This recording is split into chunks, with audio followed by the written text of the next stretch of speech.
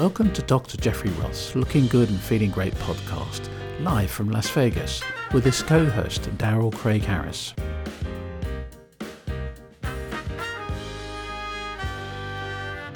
Hi folks, this is Dr. Jeffrey Roth, your board-certified plastic surgeon here in Las Vegas, Nevada. And we are back at it for another episode. Who'd have thunk it? Yeah, it's a beautiful day. It's getting a little cooler in Las Vegas, just a touch. Yes. So I guess fall is kind of going to make its way here in a few weeks. Yeah, we get it. We get about 2 weeks of really nice weather. Exactly. And it gets kind of windy and all that kind of stuff. And by cooling off, we're no longer in the triple digits. Exactly. Yeah, I mean we're in the 90s, so that's. So which is funny because like it'll dip into the 70s and people are like looking for sweaters at this point. It's preposterous. Yeah, I know. And then in the wintertime, of course, it'll pop back up again. Yeah, so, yeah. It's a fun town. It's a crazy town, as we know, and we have an interesting population here because, of course, now I think we're almost at 3 million people. It's crazy. So 3 million statewide, about 3.5 million people. Right. So, yeah. And it's grown so fast. And of course, we have the typical, we have the normal population, and we also have the cocktail waitresses, the dancers, all the singers, all the performers that we know.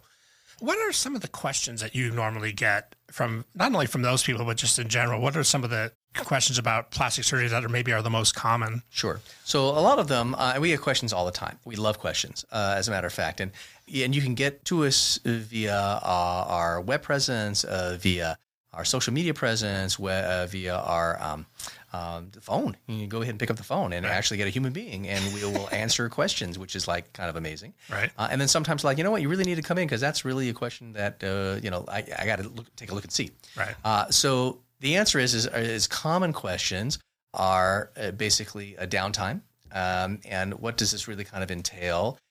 Depending on whatever that it may be, is like, okay, how long am I going to be out of work? When can I go back to lifting weights? When can I go ahead and jog again? When can I pick up my 2-year-old, et cetera, et cetera. So a lot of that is kind of the time management issues of, okay, I want this, I want to do surgery. Oh, how much work can I really take off? Right. Which is, and then so people have to set up their lives.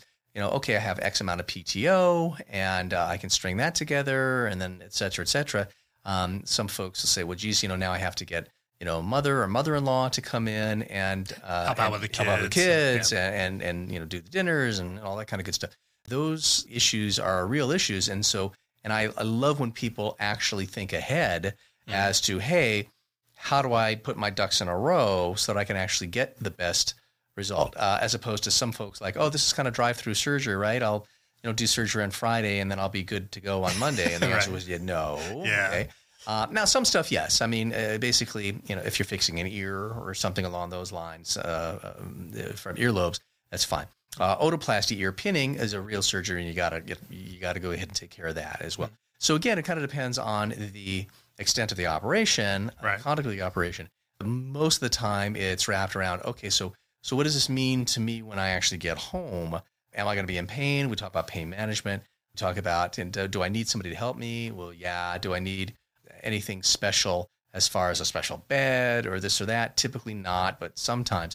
Again, it just really sort of depends upon the patient and what's going on with their life, right? Some folks are like, oh, geez, my dad, who I live with, he's 90 years old.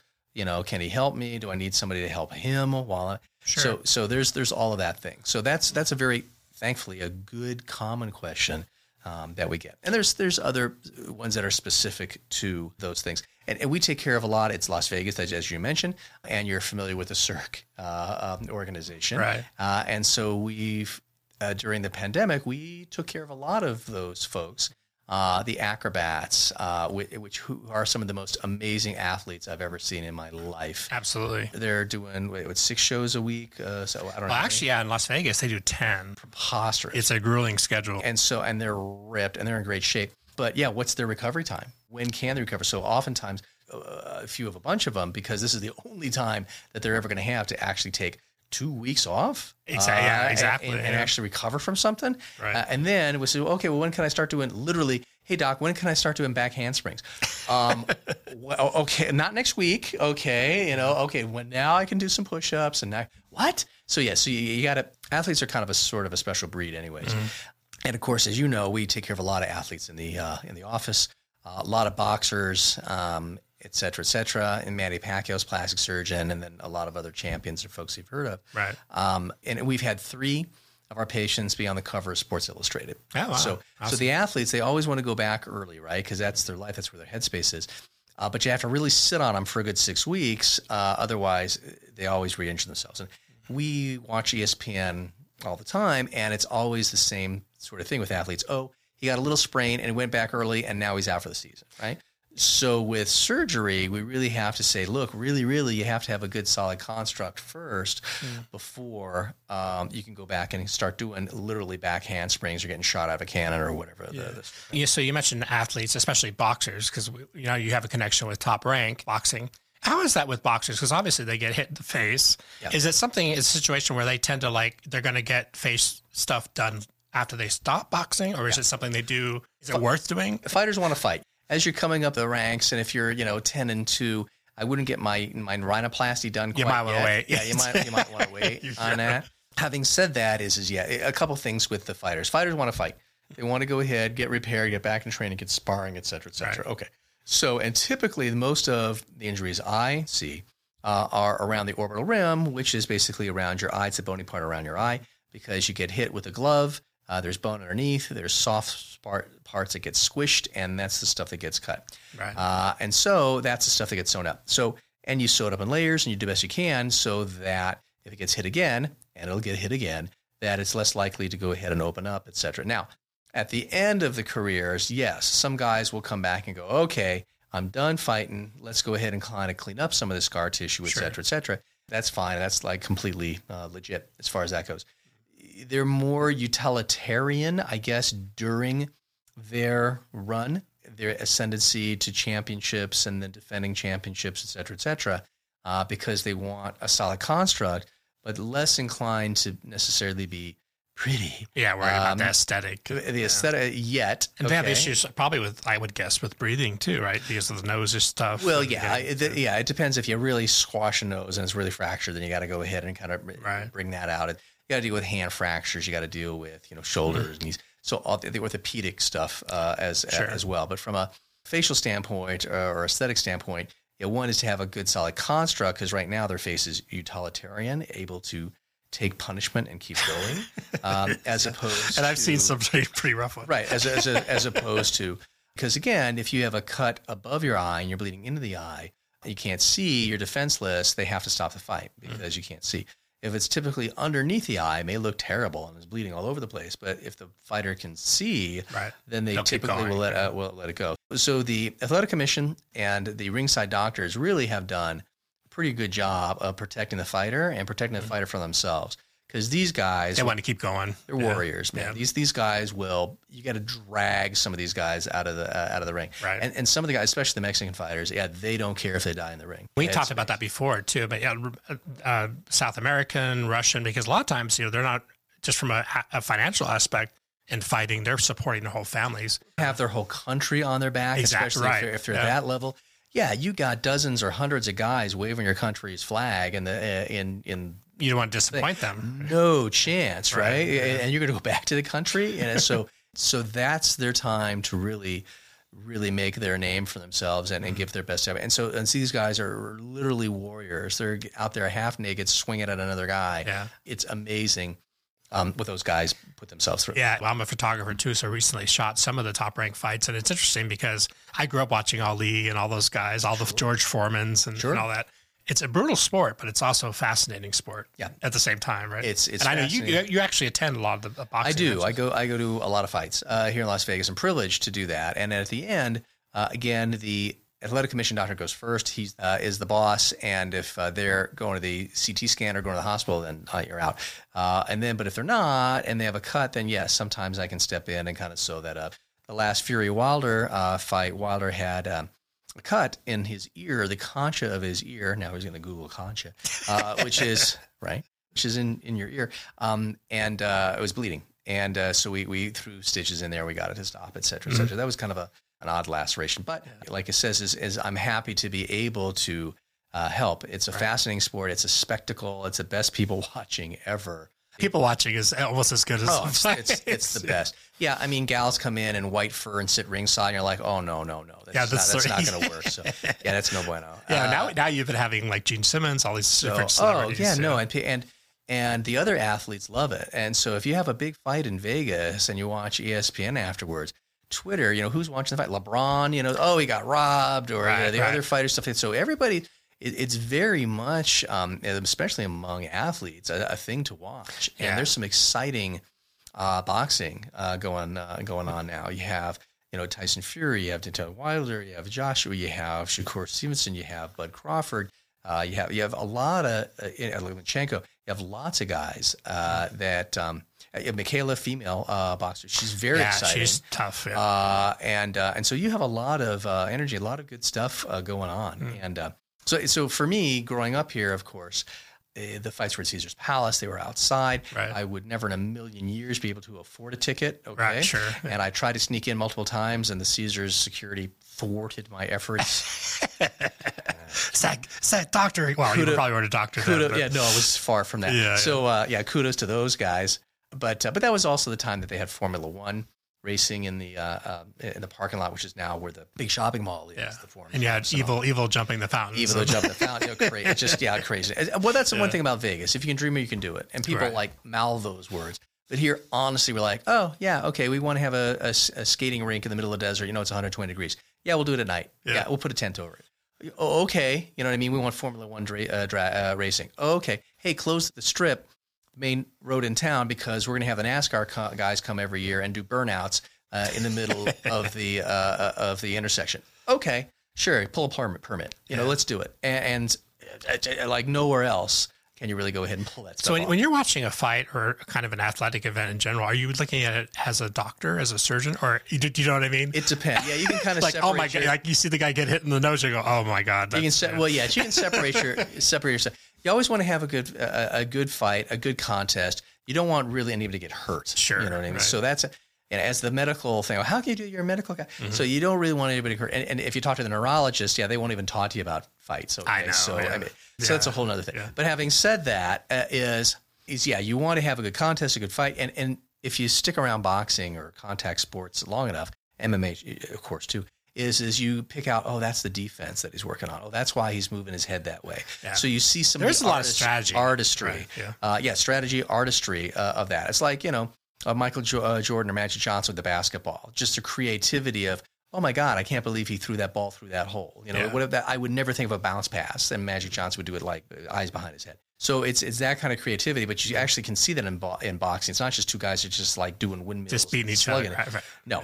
Now sometimes you get those fights. Ward Gotti 2 or the Tyson. Some of the other. Tyson was just it was something else. Go in and kill you within like a minute. There was a couple. There was one in Carson, California, and it was Rios Alvarez. That these two guys didn't block a punch. They just stood there and beat. They stood there, and one guy hit one guy for 90 seconds, and the other guy hit the other guy for 90 seconds, and whoever was standing was it was they could have had it in a phone booth. That's one type of fight, and then there's the other fights which technically are spectacular, but seem to be kind of less action in them, right? Yeah. So like a Floyd Mayweather fight, he is the master of defense and the master of not getting hit and the master of counterpunching. But if you're there looking for Ward Gotti 2, you're not going to get that. Right, so it depends on very different styles. And styles make fights, and et cetera. They say that in the boxing world all the time. And so it's up to the promoters to go ahead and try to get the two fighters that will complement each other for the show. To your point is, again, you never want to see anybody injured, right? So whether it's any sport, you hate to see a guy getting carried off a field or anything else like that. Absolutely. But in boxing, yes, they know they're going to get hit. They know they're probably going to be cut at some point in the ball game. And so many of them look towards us to go ahead and put it together as best we can. Kind of repair the damage. And so that going forward, when they're done, and they all, unless you're Bernard Hopkins, fighting until he's 50, when they're done, that yes, it's a good solid construct, and you can kind of have something to work with. Going back to plastic surgery, what are some of the, I guess, most outlandish or more outlandish requests that you've gotten over the years? Oh, good I'm Lord. sure. Not only living in Vegas, but just being a plastic surgeon in general probably lends itself to some crazy requests. Some crazy requests. Because people have time to think about what they want, or they're just like, good Lord. Yeah. I just got that settlement money, so now I can go get what Here we go. Yeah, there's that. The rather pedestrian revenge boobs, after a divorce, that kind of thing. Revenge boobs. So, right, well, that's what they call them. But beyond that, I mean, and it's easy to go ahead and pigeonhole that. But by the same token, is I go in and I talk to them. Well, why are you getting these? Like, it's time for a new chapter in my life, and I want to go ahead and look confident. If you really start taking away some of the veneers, you can get to, hey, what's the real reason, what the motivation? Right. And then I think you can actually really kind of apply your craft, if you want to call it, to go ahead and do that. Oh, we've had, besides the, hey, can you go any bigger with the AUG, thing? And we have a conversation with that, especially some of the strippers and porn stars. And thankfully, I don't have a lot of those. I mean, I love those folks. They're great. Mm-hmm. They're very interesting to talk to. I don't have a lot of those in my practice, and then I do a lot of revisional surgery. So sometimes they'll come in after the career's done, et cetera, et cetera. So, but yeah, is you have that conversation of hey, if we go really big, at some point you're going to pay the piper, and we're going to have to do some sort of lift, right? Yep. And they're going to have back issues, or right. So all of that. So we talk about all that, and so oftentimes that demographic is like, no, I plan to do it from this year to this year, and I'm going to be done here, and and it's very planned out. Very planned out. I'm like, well, okay, well, then I get it. Okay, and let's go ahead and do that. Some of the stuff, I thankfully gets kind of screened at the front. Folks, some of the body modification stuff, people that want forked tongues or people like chronic guys, crazier stuff. Well, some would say. Yeah. Well, guys that want to look like a Ken or something like that really you have to kind of say, okay, well, really, what are we going for here? And the kind of the whys behind it, et cetera, et cetera. So yeah, I thankfully don't get a lot of banana stuff. Some other guys do, and a lot of it thankfully kind of gets screened at the front. But if through and you get, or you have a gal or guy and they look great, but they want to go ahead and change it for their particular aesthetic, and so again they may have full C, small d, breast, and they went, oh hey doc, I want to be as big as I possibly can. And so that's an aesthetic choice. And we talk about that. It's like, look, you're normal. Yeah. Okay, actually, you're in great shape. I mean, there is a place for that, but it depends on the doctor's probably comfort zone, too. Well, there's that, one. And then there's what you can do physically, right? So some folks will say, hey, doc, I want to be XCCs. But they may be a tiny little gal. Like, okay, I can't get you from X to Z because your body habitus isn't going to allow me to do that. And that's judgment. And then that's that part I think is the important part. Yeah, and we talked about too, along the same lines about the butt implants, which has been a subject that comes up a lot. Sure. And that's something that I know you don't really feel comfortable doing. Yeah. So the whole thing, and it's interesting, is what is beauty, right? And so we mankind, wax poetically, have been talking about this for eons, right? And so there's a few guys that have tried to measure it out and run it through computers and blah, blah, blah. And I guess there's a mathematical formula of what's considered. Right. So what is beauty, right? Mm-hmm. And it changes. There's some stuff that is clearly beautiful from the ancient Greeks and Romans, and we know this from sculpture and all that kind of stuff. So there's certain ratios. Okay, fine. And all my artists out there will go ahead and say, oh no, the ratio is X, Y, and Z, right? So which is all true, but there's also variations, especially race, ethnicity, tall girls, short girl, et cetera, shape of face. And then there are trends, meaning that, for example, in Brazil, classic example is Brazilians, again, back in the 80s, they liked gals with a little bit more behind, but thin, and then not a lot of breast. Okay, fine. Until a Playboy showed up down there and Baywatch showed up, and then all of a sudden Pamela Anderson changed a lot of lives. 100%. Because then, and we know this because all of a sudden the sales of implants went bananas. In Brazil, and so they're doing all of these extra. So you know that by statistics. And again, when I started practice 20 years ago, everybody wanted to be a size 0. I had girls coming in there with size 2s and 3s. They wanted liposuction. To look like Nicole Richie, right? Or look like Paris Hilton, who are beautiful girls, okay, but that's their body habitus, right? And it kind of, I wouldn't say aberrations, but it's just not really the typical. Not for everybody. It's not the average American. Right. Oh yeah, 100%. I should say, right, 100%. And then came the Kardashians, right? And that flipped everything on its head because these girls are curvy, which is great. Okay, so guess what? Skinny girls are great.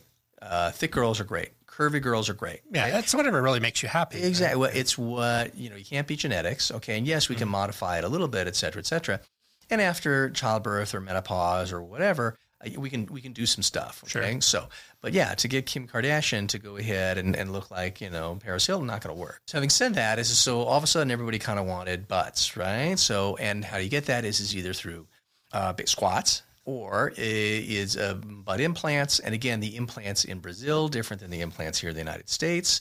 There's also fat transfer from one to another. There's also Sculptra, which you can inject. So there's a few methodologies to do that.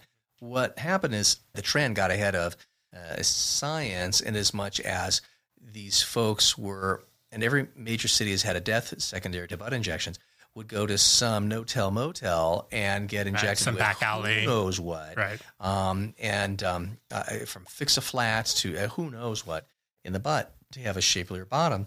And that's an issue. Also, anatomically, you have to be careful because there's a plexus of arteries and veins and stuff. Yeah, blood supply issues, right? Blood supply issues, and where you're putting the fat through that little quadrangle that can go ahead and then send fat where you don't want it. Infection's a problem. Sitting on is a problem. So that's a bit problematic. Of all the things that we do in aesthetic surgery, that's the one that seems to have the most morbidity, most problems with it. So we kind of address that. And then oftentimes in my practice is we'll go ahead and aggressively liposuction out the flanks. And folks have come in and their husbands say, he put something in the butt, didn't he?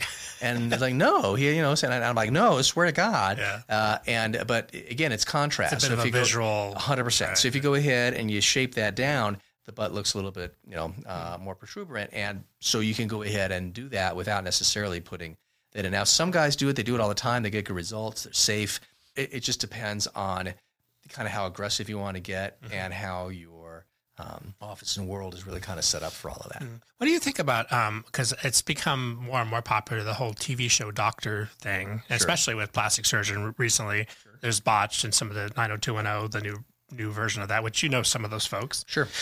What's your feeling on that? Like how they disseminate information, that's a general. That's a great question. And I was brought up, and I'm dating myself now, I guess when I'm saying this, with your Dr. Kildare's, right? Marcus Welby. Marcus Welby and MASH and some of half the people just went, who? You go Google it. So Richard Chamberlain, right? So anyway. So, and then it came St. Elsewhere, and then Scrubs, and then so there's always been that fascination with medicine, okay, and the Grey's Anatomy, of course, General Hospital, right? So there's So there's always been that fascination because that's where drama happens, right? Yeah, right. It's life and death, it's surgery, so it's a place where the drama lives. So having said that, in medicine, there's always been that sort of drama, and people, it's a bit mysterious, right? Because we wear special clothing, and then we go behind a curtain. Use words that a lot of people don't we use understand. the special incantations, right? From Greek and Latin, and then we use potions, medicines. And so there's And what I try to do is dispel that in as much as possible.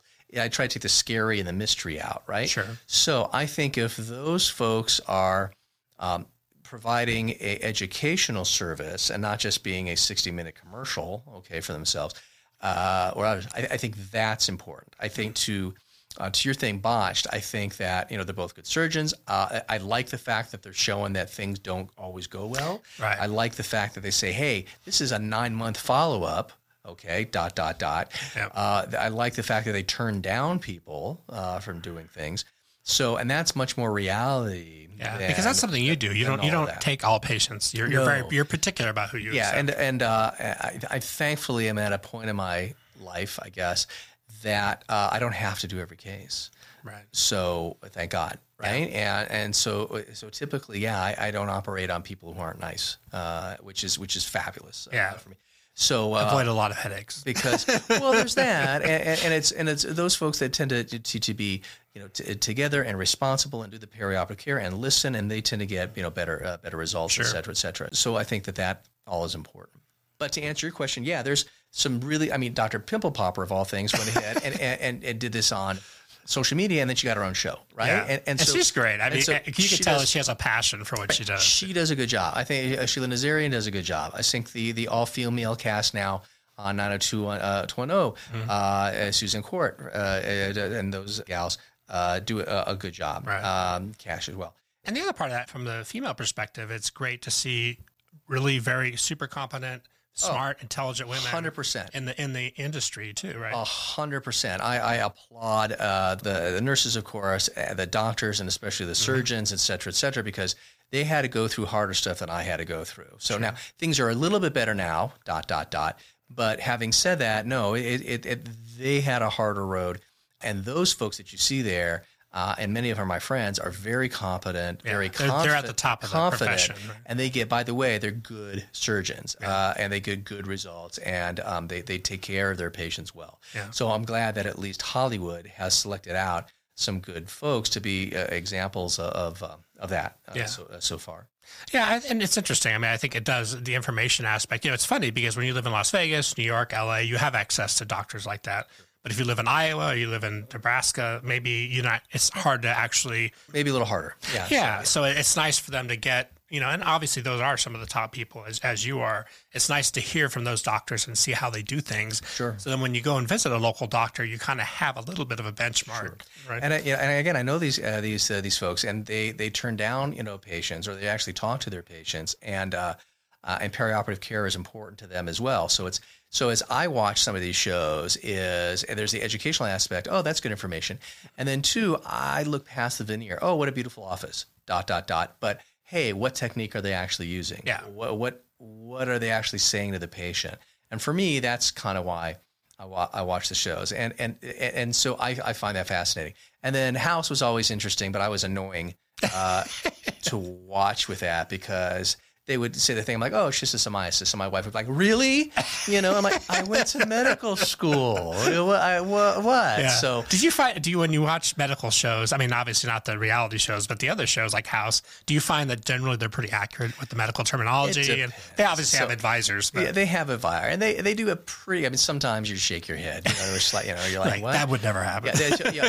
House could never work, in a million. I mean, you'd be at HR every 3 seconds. And there's no chance, So now again, back in the day, things were different when I was coming through. Yes, they could hit you in the OR, yell and scream, berate you, and all that stuff. A lot of characters. So especially in Philly, there was plenty of guys. And I was very lucky. The guys and gals that trained me actually wanted to be there, and they wanted to teach residents and everything else. So I got very lucky. Yeah. Because not everybody, I mean, even though you might be a professor, not everybody necessarily likes teaching, right? Right. So no. But thankfully where I was and everything else like that, I was very fortunate, which then leads me to, okay, well, when you're done with all of that, and you're confronted by a patient of, okay, well, what are we going to do? And this is something out of the ordinary, weird or whatever.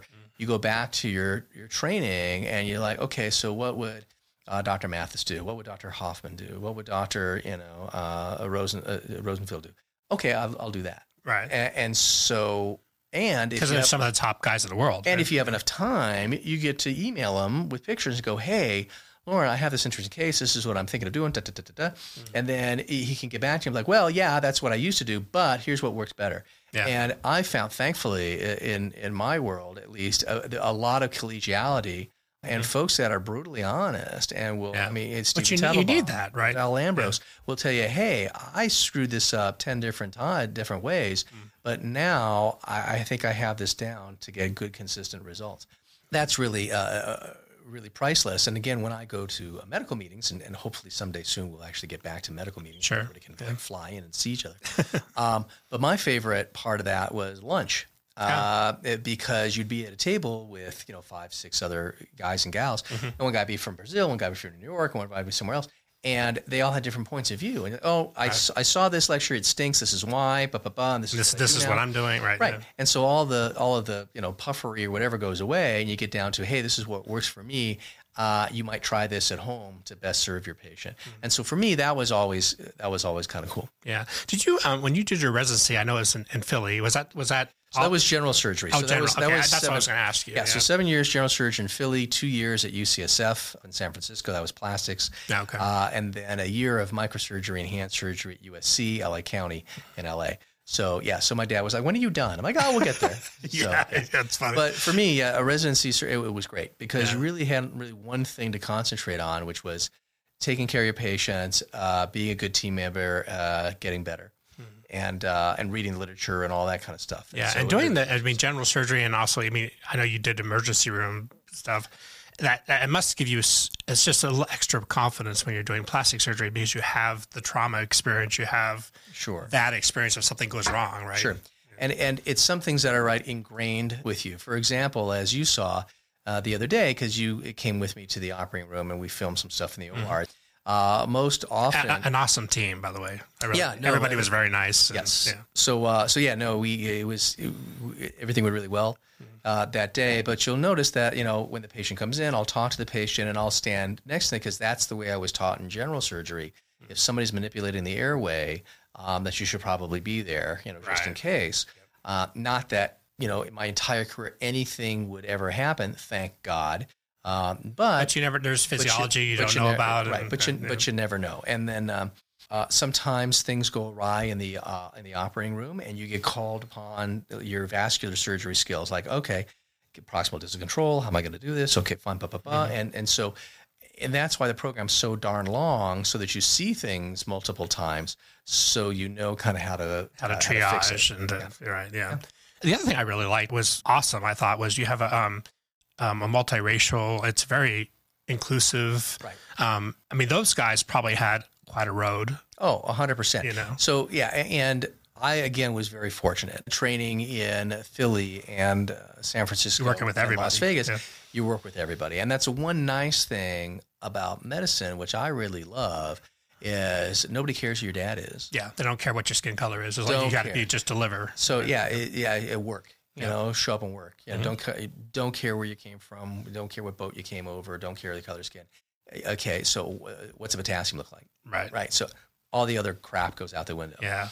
Which is great. So everybody's focused on the patient, et cetera, et cetera. Now, later, if you want to go down to Cedars of Lebanon for food, and you bring my friend Lila Maribi with her, and she speaks that language, and all the stuff comes out. That's awesome. Yeah. Right. Okay. So you want to go to Chinatown with my other buddy Harchi Liu, and he's doing the ordering, and that's awesome. Yeah. Okay. So that part it's the fun part afterwards.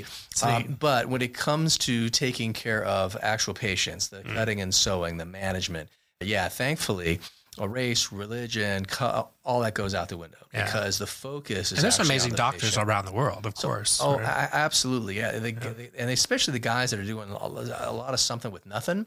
The guys that are South America, they're doing the cleft palates, and they're doing all that. South America, Africa, doing cleft palate surgery, hand surgery, burn surgery, reconstructive surgery, and there's medical missions and all that kind of stuff that do that. And you go and you try to train these guys and gals to go ahead and to be able to emulate stuff. Those folks especially the folks that are doing a lot of stuff with nothing. Yeah, my hat is absolutely off to them, and they have the biggest hearts. Ever, because you go ahead and you listen to the lectures and the photos, you're like, oh my God. Yeah, and you see like the mercy ships and what those. Because the thing we talked about that the other day actually with the patient's breast reduction, because it was a big issue for her, and I said you really changed her life, and you were kind of really modest about it, but it's true, like those things where people have dealt with that for years, whether it's aesthetic or whether they're having back pain or whatever it is. It's life changing for them, right? Yeah. So you should, and that's the thing is, and as a resident, you're grinding through. You're working 120 hours a week. You're checking all the labs. You're checking all how much is coming out of that drain, et cetera, et cetera, et cetera. Sure. But you try not to forget that all these folks are people as well. Yeah. And their emotions are wrapped up in somebody's mom and everything else, and especially when you're talking about things like like cancer or something like that. That may be one of 70 patients you're seeing that day, but that's going to be the biggest conversation that this family has had ever, and you can't really take that lightly. And that's where the art meets the science of medicine, to see the other person and walk in their shoes. Being able to connect. Well, and the empathy. And they actually try best they can to look for that in medical school admissions as well, not just somebody who can juggle test tubes or I just want to make money. And whatever the case is. Well, if you're trying to make money in medicine, get out. We had that conversation. Seriously, now. Right. Okay. So kids at home, if you're thinking of making medicine, get out. it's great. Go make a ton of money, and be an entrepreneur. Go ahead and build rocket ships and so. Yeah, absolutely 100%. Yeah. But if you want to, it's a calling. If you want to actually, I believe it's a calling. Right. If you want to serve, if you want to make a difference, if you want to do that, then medicine is a really good place for that. If you're like, oh yeah, I'm going to make buku bucks, it ain't there. One, it ain't there anymore, and you can do much better financially with a lot less effort. Yeah, a lot less student loans, and being exposed to stuff and have vomit in your shoes. Go in that different pathway. So right. So yeah. So but yeah, it's good. It's good because we had that conversation before about people always assume, oh, you're a plastic surgeon in Vegas. Oh, you must be rich. And it's like, well, it's not that simple at all, is it? Because it's years and years of school. It's fine. And there's that, and there's a lot of competition, and I'm thankful. I wake up every morning grateful. Yeah. In as much as, oh, look at that one, I get an extra day. Yeah. And you get to do what you love. And then I get to do, and I have I have a roof, and I have gas in the car that runs, and I have food in the fridge. Nice family. And I'm really blessed. And every day I'm like, oh, and so now I put my hard hat on, my lunchbox, and I go to work, and I love what I do. Right. And so I think like I won the whole. I'm the same way. I kind of, you mentioned like sort of like being a plumber or being the guy fixing the roof. I was like, I've always viewed that too. Like I'm hired to come in and do a job, if it's a musician or if it's whatever, it's hosting or whatever it is. And you just want to do something that, first of all, that you love and you have a passion for. And you can always tell when people do have that. Oh, the guys and gals that love it, they're the ones that are always the meetings. And they're the ones that are writing papers and reading papers. They're the first ones there, last ones to leave. Right. And so they're like, hey, let's do this. And boy, this is something different. And and let's do X, Y, and Z. And it's that enthusiasm that I think makes the extra effort, and those guys and gals get better. So if you love what you do, right, it's not really work. This is what I do, and hey, there's something new. Hey, tell me about that. Yeah. And again, Gil Gradinger was lots of wisdom, and he was a professor of mine. Said, Jeffrey, if you get bored in plastic surgery, you're not reading enough. Yeah. Because these folks are always pushing the envelope, and it's always changing and morphing. It's always changing, and so even in the relatively small time, 20, 30 years, I've been a doctor, is things have changed a ton, both medicine-wise and as well as kind of the geopolitical, financial, whatever portion of medicine as well. Right. So, and nothing is as consistent as change. So that's going to go ahead and change. But you have to go back to your basic principles. And the bottom line, and I was just talking to a medical student about this a couple of days ago, is what's best for the patient. Yep. So, you can have all kinds of bells and whistles and everything else like that is okay. But at the end of the day, is that the best for the patient? Okay, well then that's what we'll do. Yeah. So, and that has to be, in my opinion, the guidepost. And that's really what builds a successful business or a successful practice, is when people know that you care about what you're doing. Well, yeah, passion. And it's not just about the money. It's about and it's attentiveness, and it's and all of that. Yeah. How can people find you online and ask? I know we have a lot of people that ask us questions. What's the best way for them to reach you? Sure. So we're easy to find. We're on the World Wide Web, which I guess is getting really popular nowadays. That's all the kids are doing. All the kids, yeah, that's right. So, which is www.jjrothmd.com. And that's kind of our cornerstone. And so we have lots of information on there. And so you can get, if you have further questions, there's a contact thing. You can get a hold of us. Also, our social media. We have Instagram, we have Twitter, we have Facebook. You can get at us through there. And we still answer the phone with like a human being. And so a lot of very nice human beings. Yes, I'm blessed with the staff that you are. That's awesome staff. And so, we answer the phone. So if you have a question, by all means, give us a call. And it will give you the best answer that we know how. Yeah, and you can find us on Twitter and Instagram and all that stuff. So, and definitely, please feel free to ask us questions there. I'm either one of us are the ones that are reading those, and we definitely address those as we do more episodes. Absolutely. So if we love questions, and so if you have any questions, and I answer hundreds of questions a day, and for me it's fun. We get to talk about something I love. So by all means, if you have a question, by all means, go ahead and get at us, and should be able to address that for you. Yeah, and it doesn't matter where you are in the world either, because now we're actually global. I think we're getting downloads in 40 countries. That's spectacular. Yeah, it's exciting. Yeah, that's exciting stuff. So again, if you can hear us, you can probably get back at us through whatever means you have. But by all means, if you have a question, please do ask. Yeah. Thank you, everybody, for joining us. And please check out all of our episodes online. We're on all the major podcast outlets, including iHeart, Spotify, Apple Podcasts, all the usual ones. And we really appreciate your support.